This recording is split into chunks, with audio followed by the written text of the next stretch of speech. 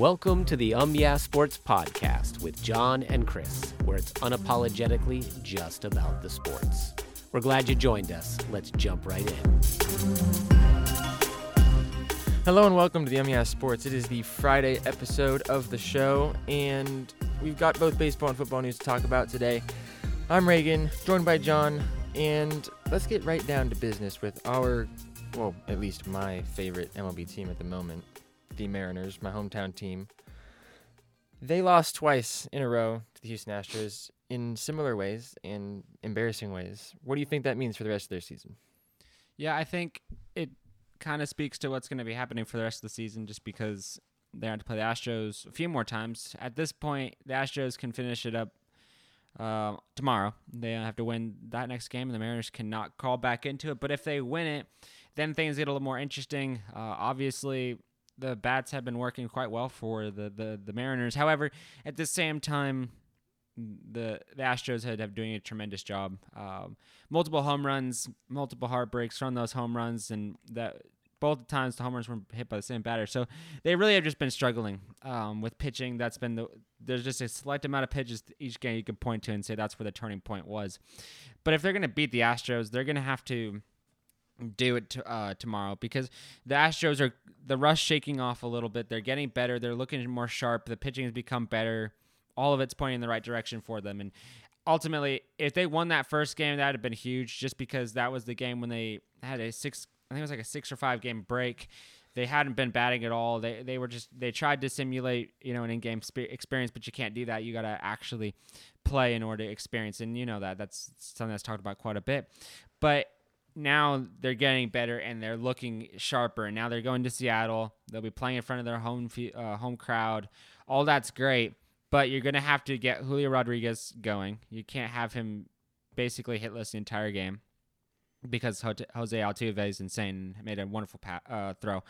And then you got to get home runs. You got to get things going. And then you got to be very careful with how you pitch into these guys and hold a lead. You got to get a lead early and then hold that lead, because as the game progresses, the defense gets better. And when that happens, things really start to fizzle out. So ultimately, it's a possibility that they win this next game. But I think the chances of it are going down watching this team feel more comfortable within itself. Jose Altuve is making more plays. The Mariners are failing to hit into the gap. They're getting struck out a lot. The pitches look really good. And even the umpire is calling some questionable strikes and balls. So, this game is, you're in front of your home crowd. You got back to the playoffs. You swept the first series. Now you're playing one of the best teams in all of baseball, one of the hottest teams in all of baseball, and you have a chance to prolong this series. But say you do prolong it and you're able to get that win, you're able to get a victory, and you are able to, and then you play another game at home. I think Monday. I think it's actually that Sunday. I think it's kind of back to back at that point. But say you're able to do that, you're now going to get into a situation where all the rust that the Astros had, that advantage is gone. And you're going to be playing the actual Astros that are 100% healthy, 100% in tune, and 100% ready to absolutely destroy your club. So at that point, you're just kind of delaying the inevitable if you're the Mariners. And I think the two games are probably the most likely for them to win, or at least make a strong effort. And I think they did that. I think they did a good job making that strong effort.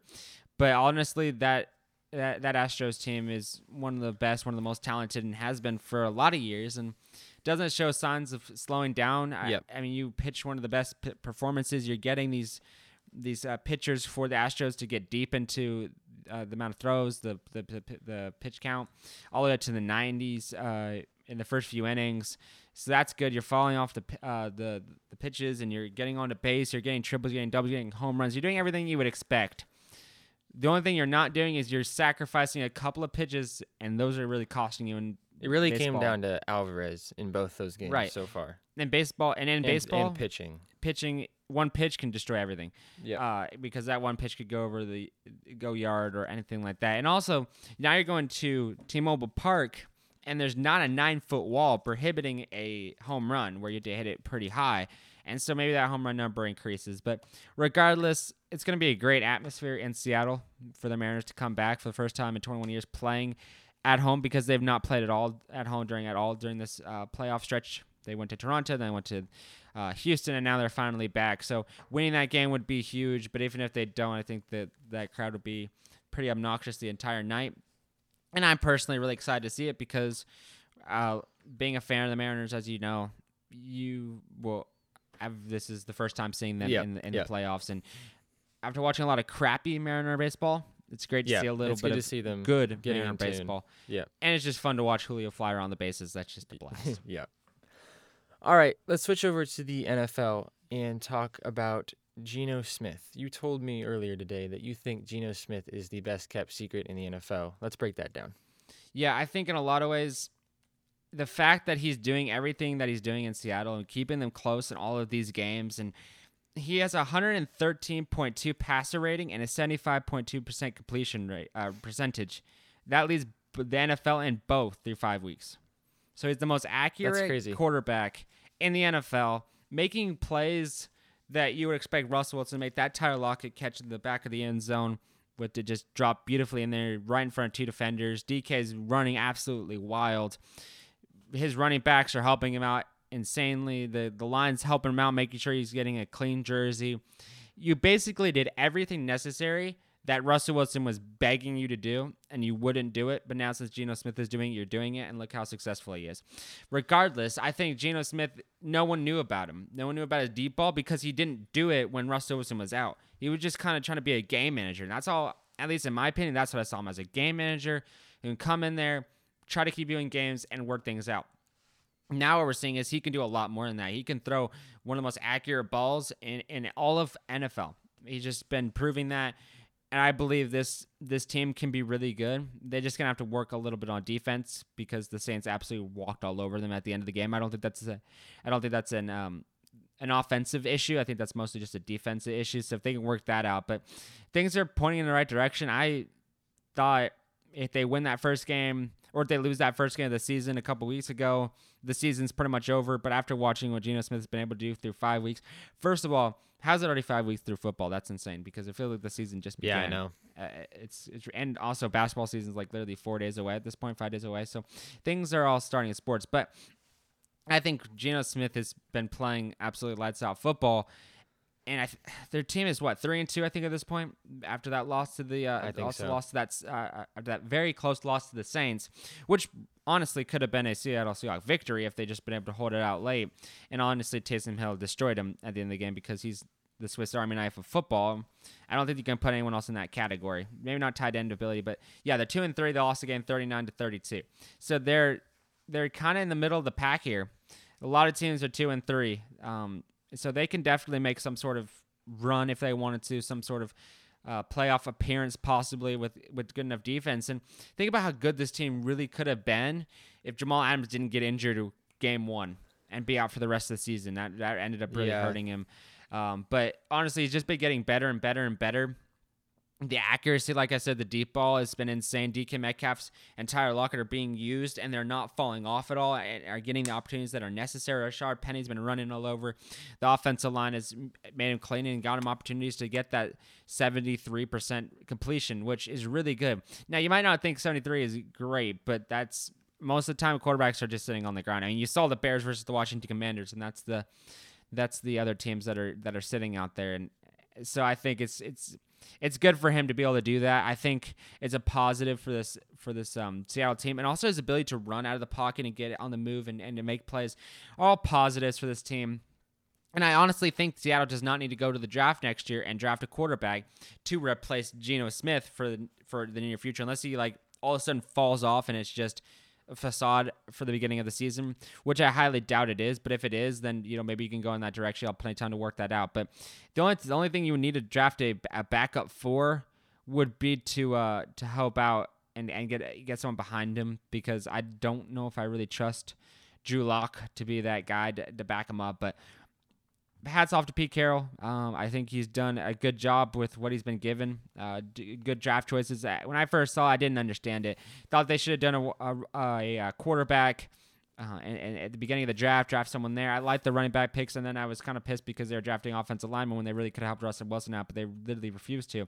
Now they're in a situation where it's working out just fine for them. I still think the point's still valid that any quarterback, even your franchise quarterback, would have loved that. But, and even Noah Fant, I've seen tons of him. He hasn't had a great fantasy number. I've seen him make a couple good completions as well. So, like I said, I think he's probably the most well-kept secret in all the NFL because, if you asked anyone around the league, anyone that watches football, takes a vested interest. It's not going to be a casual fan that's going to be able to know, but just anyone that watches football on a week-to-week basis would be able to know that Geno Smith is on that radar and see him, even though he's a little bit of a journeyman himself and he's been around the league quite a bit to many, many different franchises, most notably the Jets, and has bounced around, and now he's been kind of playing lights out football for Seattle.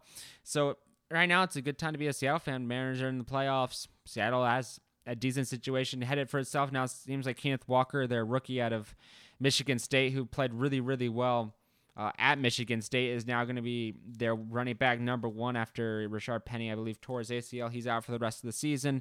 DJ Dallas also will be in that rotation, but like I said, I think Kenneth Walker will be that guy. And you also saw a little bit of that when he ran all over the Saints a little bit when he had that touchdown, which was the longest of his early NFL career. So that was also positive.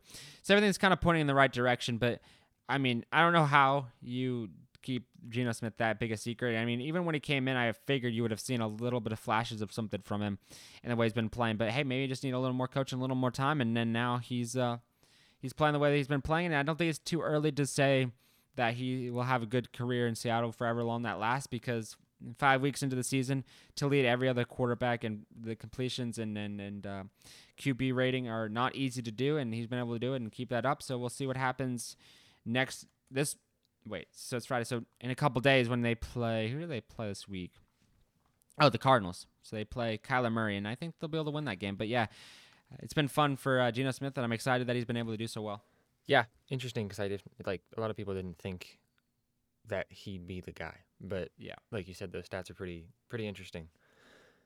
All right, let's hit it's sort of a fantasy thing, I guess. Najee Harris is going to be 100% back this week, and you're predicting that he's going to have a better turnout than he's been having. I know it's been kind of disappointing in the fantasy front.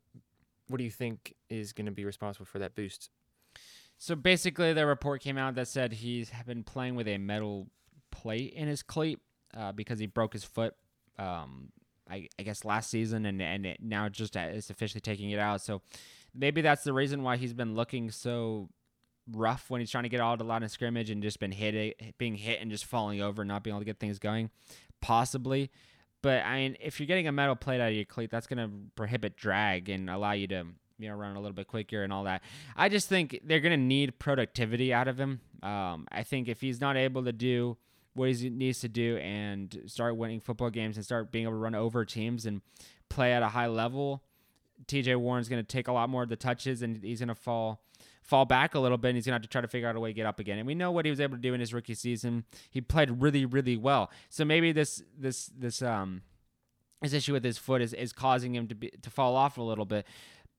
And that would make more sense, because when I drafted him in fantasy, I was expecting the same numbers that we got last season from him, and not for him to absolutely fall off to this point where he's getting 6 points a game, which is not something you want from your starting running back. Mm-hmm. Now, obviously, I won't start him until he proves it, but if he's able to get that removed and he's able to, go again a little bit more aggressively and, work through it. Even Derrick Henry had that foot injury last season during the playoffs, and we saw that he was legitimately a non-factor the entire time. So, and then he comes back this season and he's getting 30 points a game. It looks like the same with Derrick Henry. So maybe a similar thing will happen with Najee Harris. I went back and I picked him back up again before anyone else saw the news, because I saw it earlier today, and I said I can't allow someone else to take him, and I would be very pissed if I dropped him and then he'd start doing well, but that's just fantasy football.